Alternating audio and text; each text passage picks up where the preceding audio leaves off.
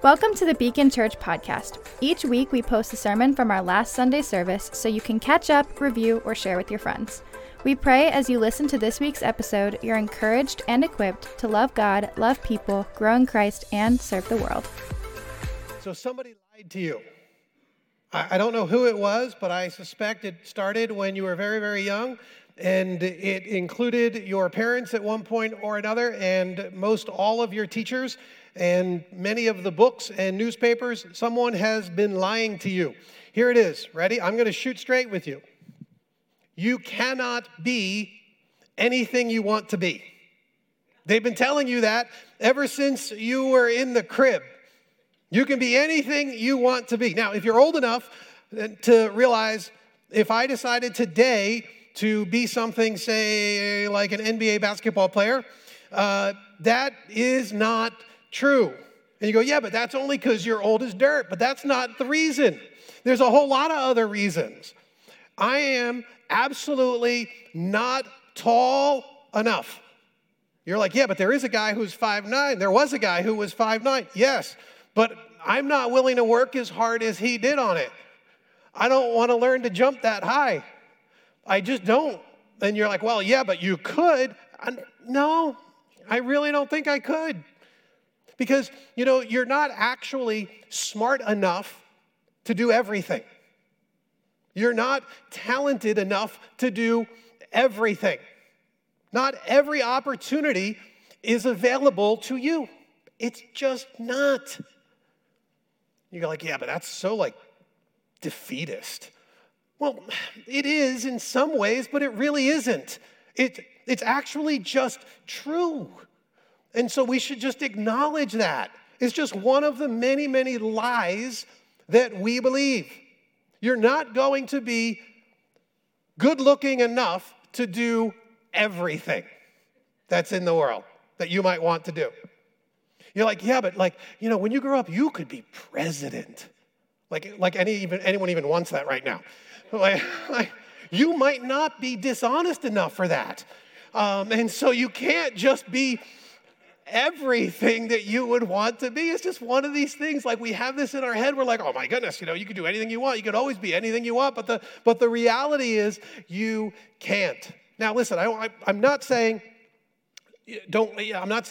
you shouldn't work real hard or you shouldn't swing for the fence. And I'm certainly not saying don't be a dreamer and try to bring significant change and add real value. I'm not saying anything like that. Quite the opposite, actually. I think there's a whole lot more of that we ought to be doing. But there's actually a way that you can do that in the way that you were made to do that. And there's so much beauty and there is so much freedom in that. Just think it through for a minute. When kids are growing up, at one time, everybody wanted to be an astronaut. If everybody was an astronaut, who would build the spaceship? If we said, no, you should all be astronauts, it wouldn't even make any sense. Everybody, when you ask a kid what they want to do, no one says, by the way, I want to be an accountant. But we need accountants. People are like, yeah, kids, I want to be a firefighter. Awesome. That'd be great if you want to be a firefighter. That's fantastic. Somebody actually needs to make fire trucks so firefighters can do what they're going to do. You see, as soon as you start even putting it under just the littlest bit of inspection, it starts to fall apart as this lie. It just simply isn't true. Now you think, all right, now some of you are already thinking hierarchy. You're like, yeah, that's true. You can't be everything you want. Just be more than the next guy, right? You start thinking in a hierarchy.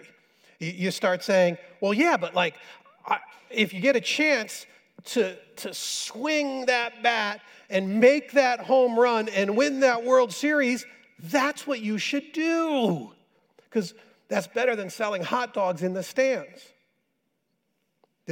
We promote these ideas to our kids. Many of us still believe it. We're not content with the place that we're at in our own company because there's someone who is higher in the organizational structure. Is that what you really believe? Because this is what we teach the next generation so often. It's actually what causes so much of your own angst. Are you willing to say, here, let's just say it out loud. You think doctors are more important than nurses? Go ahead, tell the nurses next to you that. Go ahead. You think the principal at the school is somehow more important than the person who's putting the food on the trays? Or the person who's cleaning up the classrooms? And you're like, well, we all know it's true. We can't say it out loud. No, it's actually not true. It's actually a lie. And yet we continue to put all of this pressure because we buy in to this whole host of lies about what we do and what it means. I think there's tons of these kind of lies that we all embrace about our work. Like, for some, work is just a way to pay the bills. It's just it. I'm just trying to pay the bills. That's why I do the work I do, just to pay the bills, make ends meet. That's so sad. According to the scriptures, it's so much more than that. It's not just a matter of paying the bills. That's an awesome side benefit, but it's not the real thing. Others, they buy fully into the American dream, which is ironic as soon as you start to think it through. Work really, really hard if you have to, because if you can work really, really not for the same amount of money, you should do that. But if you work really, really hard now and you make lots and lots of money, then you could buy a whole lot of stuff that you're mostly going to store, and then you can have all of that awesome stuff for the day that you retire, because that's when life really happens. How pitiful an existence. You're going to work really, really hard to get away from your really, really hard work? How does this make any sense in your minds? But we do this. We do this all the time. Others, they get psychologically fused to what they do. So this is heading in another direction altogether. Their value and their identity, their worth ends up being locked in with what it is that they do in their 9 to 5. But your value and your worth go far, far beyond that. You say, yeah, but you seem like you're trying to say both things. Yes, I am. Because the scriptures, they cut this path right through the center of all of these lies to create this beautiful picture of what it means to work.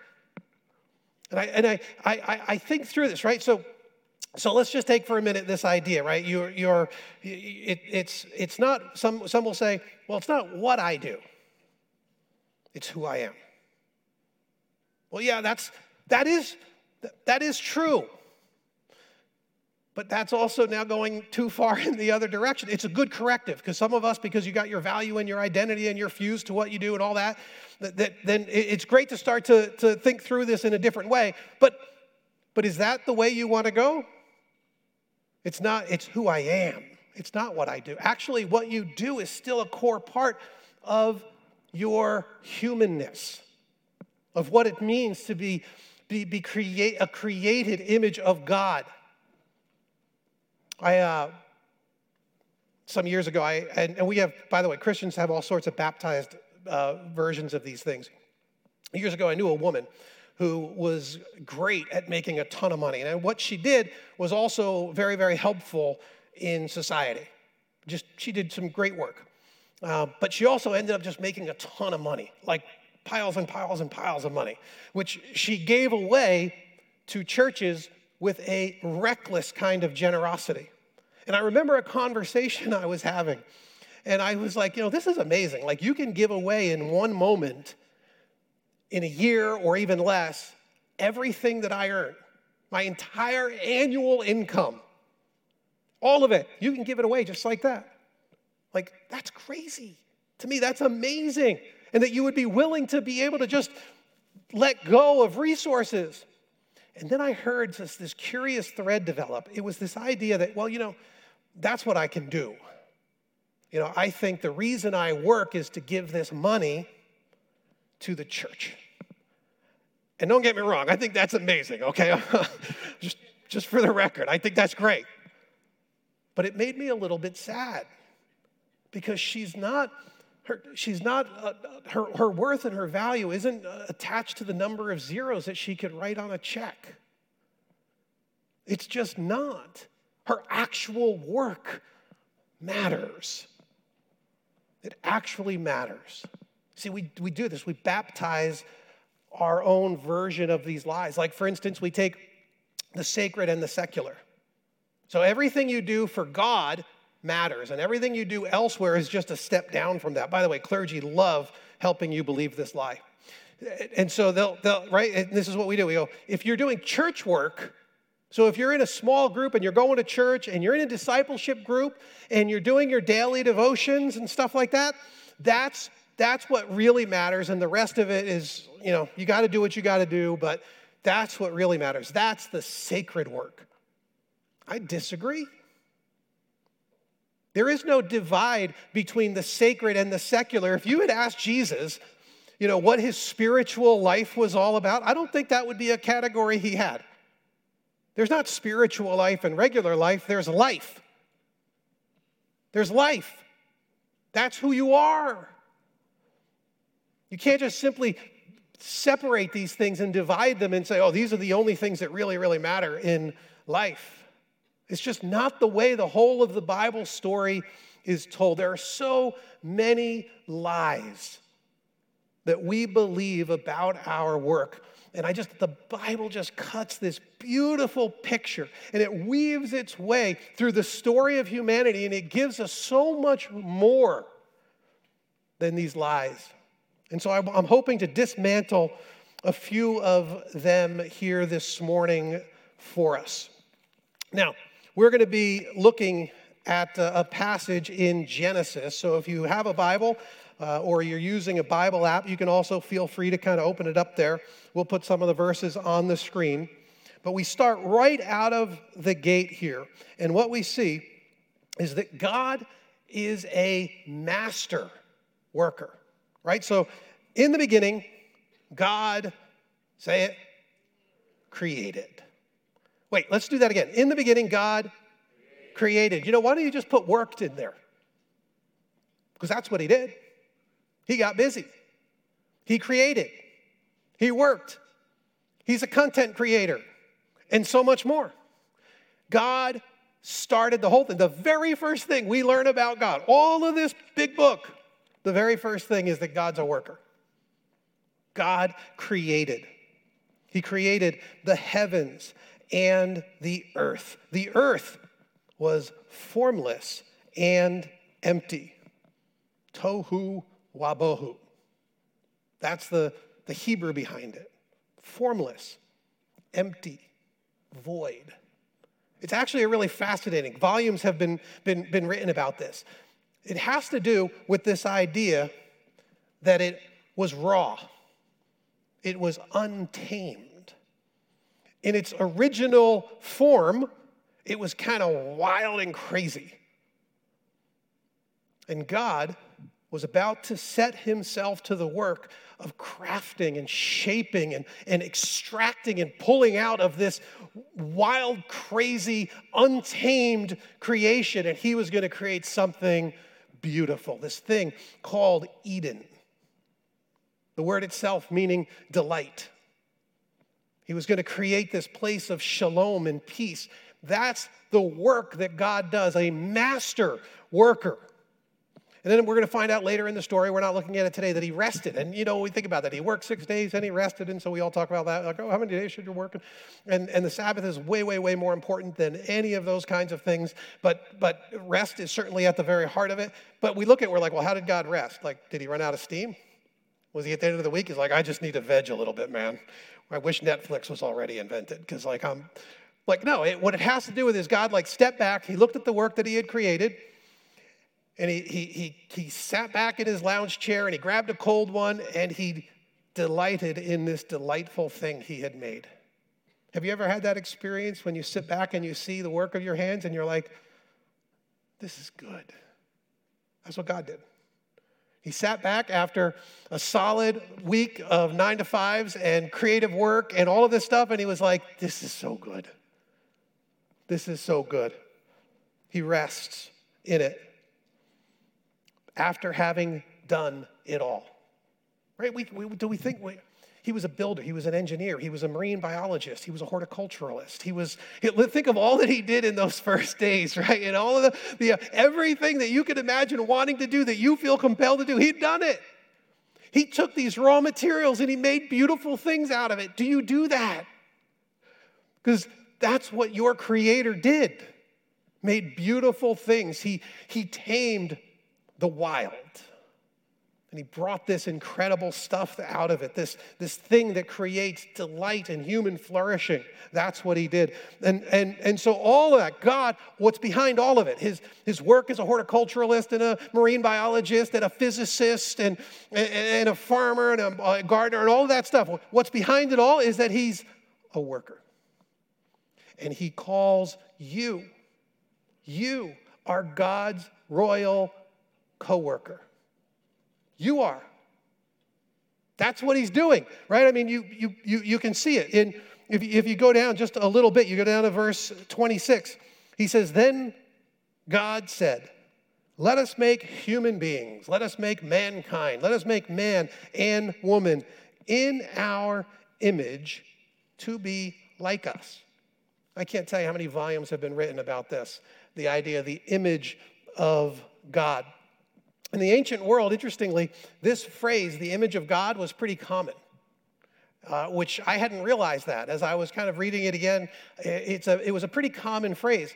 People actually used to use that phrase throughout the ancient world to describe certain people. Now guess, just give me a wild guess who you think claimed the title image of God. Can anyone guess? Who would call themselves the image of God? The kings, the Caesars, the people in power, as you would always expect. Because what they're going to do is they're going to take this ancient, deep truth, and they're going to say, look, I'm the image of God. Not you guys. I'm the image of God. I'm the imago Dei. Another perversion, another lie that the great man is the one who is in the image of God. And you're like, oh man, I'm so glad we're past that. But are we? Or do we still believe all that crap? Because I think we do. I think we do. Right? The billionaire CEO, C-suite, right? This is the playboy. This is it. We're like, oh man, those are the people, the important people. Those are the ones that really, this is why, it's like, this is the thing. The influencers are more important than the ones they influence. They're the ones with all of the status.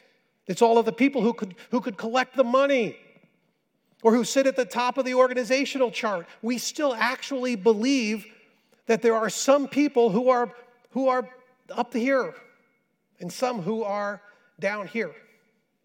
And our hope is to get up there a little bit more and a little bit more. This image of God, we still believe these lies. But that's not what the scriptures tell us. He made humankind in his image. That means he made you, and he made you, and he made you, and he made you, and he made you. And he said, you are the image of God. And at the very least, that means a whole lot, but at the very least, we know that it has to do with us being his creative co-workers in this world. Now, not all of the ancient creation stories, we call them the ancient creation myths, like there's a whole host of them out there that you could actually go and read through. But one of them, Enuma Elish, it was this god Marduk. And this is an ancient. This is like around the same time that the Bible was being written and these stories were circulating among the Jewish people. Other traditions had them. And this is what Marduk says. I will establish a savage. Man shall be his name. He shall be charged with the service of the gods, that the gods might be at ease. Interestingly, you get some of the same elements as the biblical creation narrative. Some of the elements are still there, but they're twisted, they're perverted. There's lies that are entering into this. Wait, so the gods got tired, they got fatigued because work isn't good. That's what's behind this idea. So we need to make some cheap labor so they can do the work for us so that we, the gods, who are the important people, can rest. We can rest. It's exactly opposite of what the Bible is telling us. It's exactly opposite. Work is good, and we're in the image of a working God who doesn't get tired out and he needs other people to come alongside. He's inviting us in as his partners, which is such an unbelievable gift to us that we are God's royal co-workers. In Genesis 1:26, he says, they will reign over, this is us, this is the Bible version of it, they will reign over the fish in the sea. They will reign over the fish in the sea, the birds in the sky, the livestock, the wild animals, all the small animals. So God created human beings in his own image. In the image of God, he created them male and female. He created them. This is it, the image of God. He creates us. We work and we reign. We reign. We're not here to do the work the gods don't want to do, but we're here to rule and reign. We are these co-heirs, as the New Testament puts it, with God. So different from what so much of the ancient world would have taught. In fact, we actually know this to be true because if you think about our own contemporary mythologies, we create these stories again, right? So the normal old awkward boy becomes a powerful wizard that saves the world. Kids go walk through, a closet and, a wardrobe, and they become princes and princesses in a mythical realm with talking animals. Awkward kid gets bit by a radiated spider and boom, he becomes this incredible godlike creature that will do amazing things and help the world. Why are we creating all of these mythologies, just like history always has? Because this is deep in us. This is actually the real story. This is actually who we are. We're to reign with God, rule in his created order, in this new place that he was creating called Eden. So, what does this God-ordained work kind of look like? And this is sort of a fascinating thing because the scriptures will take us through a little bit of a journey here, but they drop these key words along the way, which give us just a little bit of a taste of what it means to reign with God, to rule with God. And the very first there is the actual word that he used for reigning, right? So when we use that word, it's kind of foreign to us because it's a very royal, kingly, kind of a word. But imagine it like this. Imagine you think through the storyline so far. God had this wild and crazy world, this formless and void world. And out of it, he carved this place called Eden. But it wasn't finished. Isn't that fascinating? God didn't finish the creation. He could have. He could have said, you know what, I'm not going to put a garden in there. I'm not going to make a little place called Eden. I'm actually going to make a place that has cities and streets and farms, and I'm going to have it all there already. You just guys got to move in and take over. You're going to put vineyards in there. They're going to be ready for you to harvest next week. He didn't do that. He actually started the creative work, and then he handed it off to us. And he said, you keep doing it. So if you want to think about this word reign, you can think of it in that way, that we are going to take the creation to the place that God had intended it to go. That's what we're doing.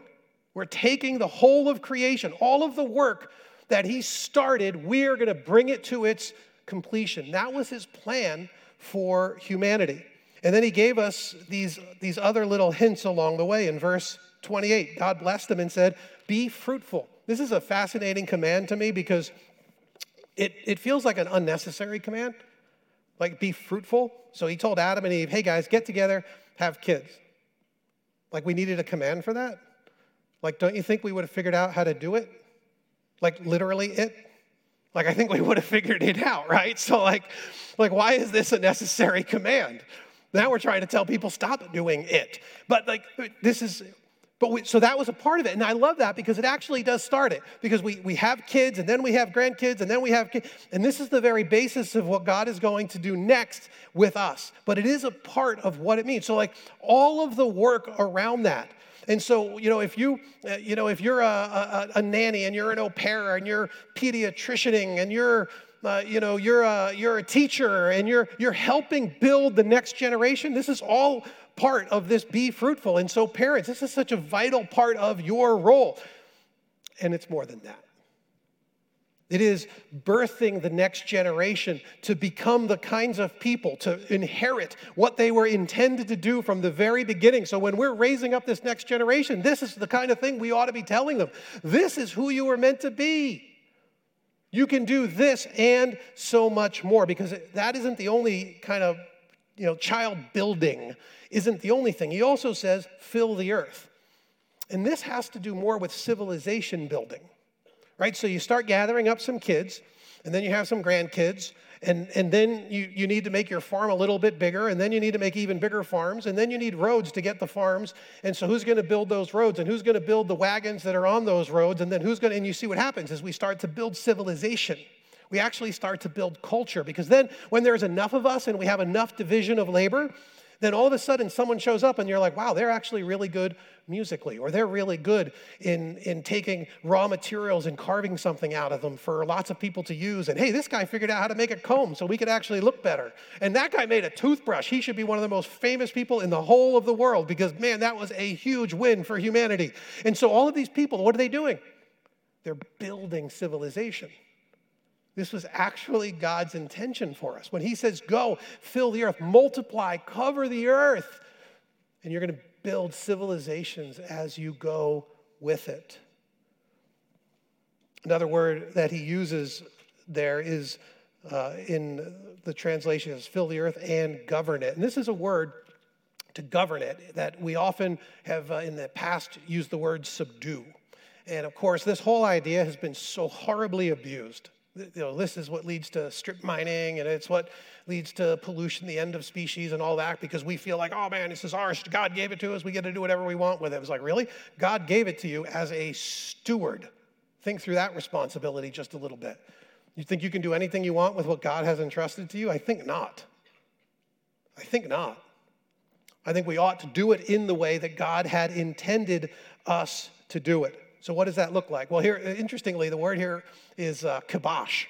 That's where we get our word kibosh. It actually comes from this word, to subdue it. And John Mark Comer, he kind of points out that, that's what we do. We actually kibosh the creation. But what it meant to do was to shape it. That's what it ought to have been. It has been used negatively, but it could have been something that John Mark Comer wrote about Garden City. By the way, that's the book I've based so much of this message on today. So if you like anything in it, John Mark Comer wrote it. I stole it. And the other stuff that you didn't understand, I added all that. And so John Mark Comer, he said it like this. He said, subdue it, meaning harness the raw, uncut potential of the earth itself. Make something of the world you've been dropped into. You have a forest, do something with it. You have a river, make it work for you. You have metal deep in the earth's crust, get it out. You have sun and wind. Next slide. You have sun and wind and soil and rain. Do something with it. Plant crops, build houses, invent solar power, design computers, make music, shape art, come up with technology. Fill the earth and subdue it. That's what we were meant to do. What an awesome, awesome charge. But he isn't quite done yet. Because if you go over to Genesis chapter 2, verse 15, he tells us after God placed the man in the Garden of Eden, and there's these two very awesome little words here. He said to tend and watch over it. Now this word for tend is actually the word to work. And so we actually now have that word, to work. The very cool thing about this word is it's also the word for worship. Right? We come here and we go to worship songs. And so we think of, so often we take worship and we're like, oh, it's what we do on Sunday when we sing songs. No, worship is your work. Singing songs is one manifestation of worship, but it's so much more than that. It's actually what you do. You worship God. You work for God. You serve God. It's translated in all of those different ways. And then he says, when he says to tend it, right? That's to work it, and then to watch over it. This is the protective piece. This is why we ought to do everything we can to steward this thing well, because we're to protect it. We're to watch over it. We're the ones who are stewarding it in God's place. And so and here's another part of these two words. When they're used together later in the scriptures, it's actually the words that are applied to the priests. This is what they do in the temple. They serve and they watch over and they protect.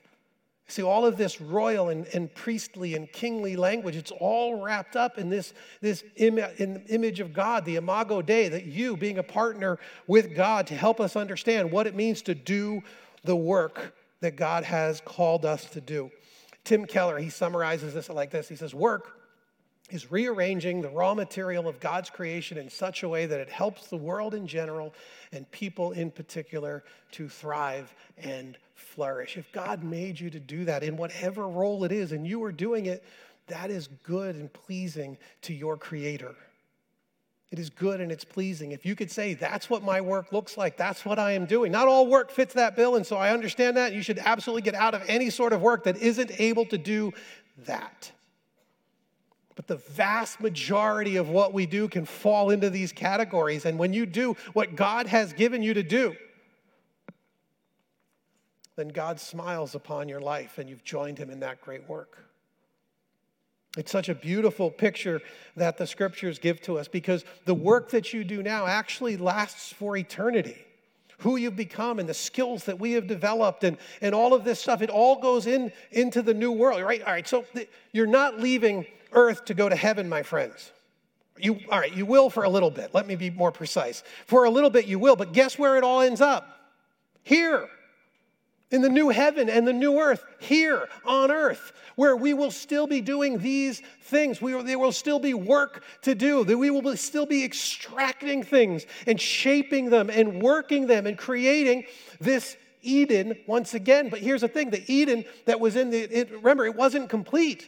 At the end of the Bible story, we get a new picture of Eden. It comes down out of heaven from God in the city of Jerusalem. The same language used to describe the Garden of Eden is used to describe this celestial city that is now here on earth. And so it's as if God is saying the whole plan all along was to create this garden city where humanity would thrive, where culture would be rich and civilizations would expand and we would see all of the incredible wonder and spectacular things that God has done. And he's inviting you to be a part of it, not just here and now, but for all of eternity. We get into the New Testament, the Apostle Paul, he's talking to Timothy, and he tells him this. He says, it's in the 2 Timothy passage. He says, this is a trustworthy saying. If we die with him, right? So think this through. If we die with him, he's speaking about Jesus. If we trust in the death of Jesus, if we accept his death for us, if we die with him, when we end this life, if we die in him, we will also live with him. That's the resurrection. So here's the whole of the gospel message wrapped up here in a trustworthy saying. If we die with him, we will also live with him. If we endure hardship, we will reign. He's talking about the end of time, the new heaven, the new earth. And he's saying, listen, he goes all the way back to Genesis.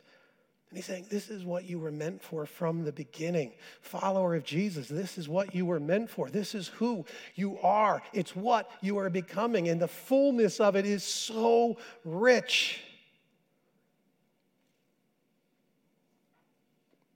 Essential nature for who we are as humans is to work.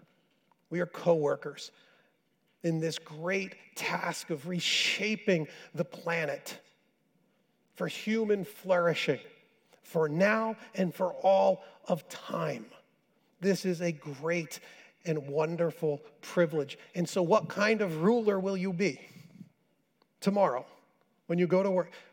The Jesus people ought to be the best. We ought to work the hardest and the smartest and be the most trustworthy and be the most compassionate and be the most kind, because you're not working for your boss, you're working for the King of Kings.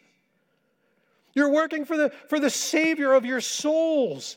You're joining him in this great work. Whatever you show up to tomorrow morning, whatever that is that takes the lion's share of your time, a third or more of your whole life will be dedicated to this thing, these kinds of things. How will you do it? Will you be the kind of king and the kind of a queen that he could entrust to you? Will be the prince and the princess of royal stature that he has called you, that you truly and genuinely are, or not? Because we can be, and this is who we were meant to be. Father, what I am asking is that you would cause our hearts to be so enraptured with this vision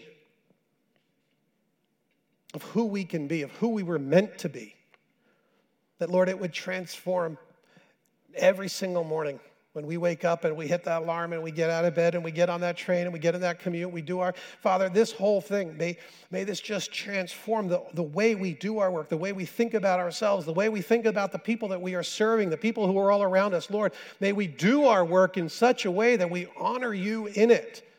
All of these things, Lord, if we're working, if we're wiping snotty noses all day long, Lord, let us understand that these are your children. This is the next generation. This is part of what it means to be fruitful and to multiply and to fill the earth and to bring culture and hope and civilization and human flourishing. And Lord, in each of these ways, what some might look at as small and some might look at as great, Lord, these are the roles that you have given to us. These are the tasks that you have called us to. And when we do them in your name and in your way, it brings great joy to your heart because we are made in your image. The Imago Dei. Thank you for this great gift, Lord. I'm praying that you would make this more and more true of us each and every day. In Christ's name, amen.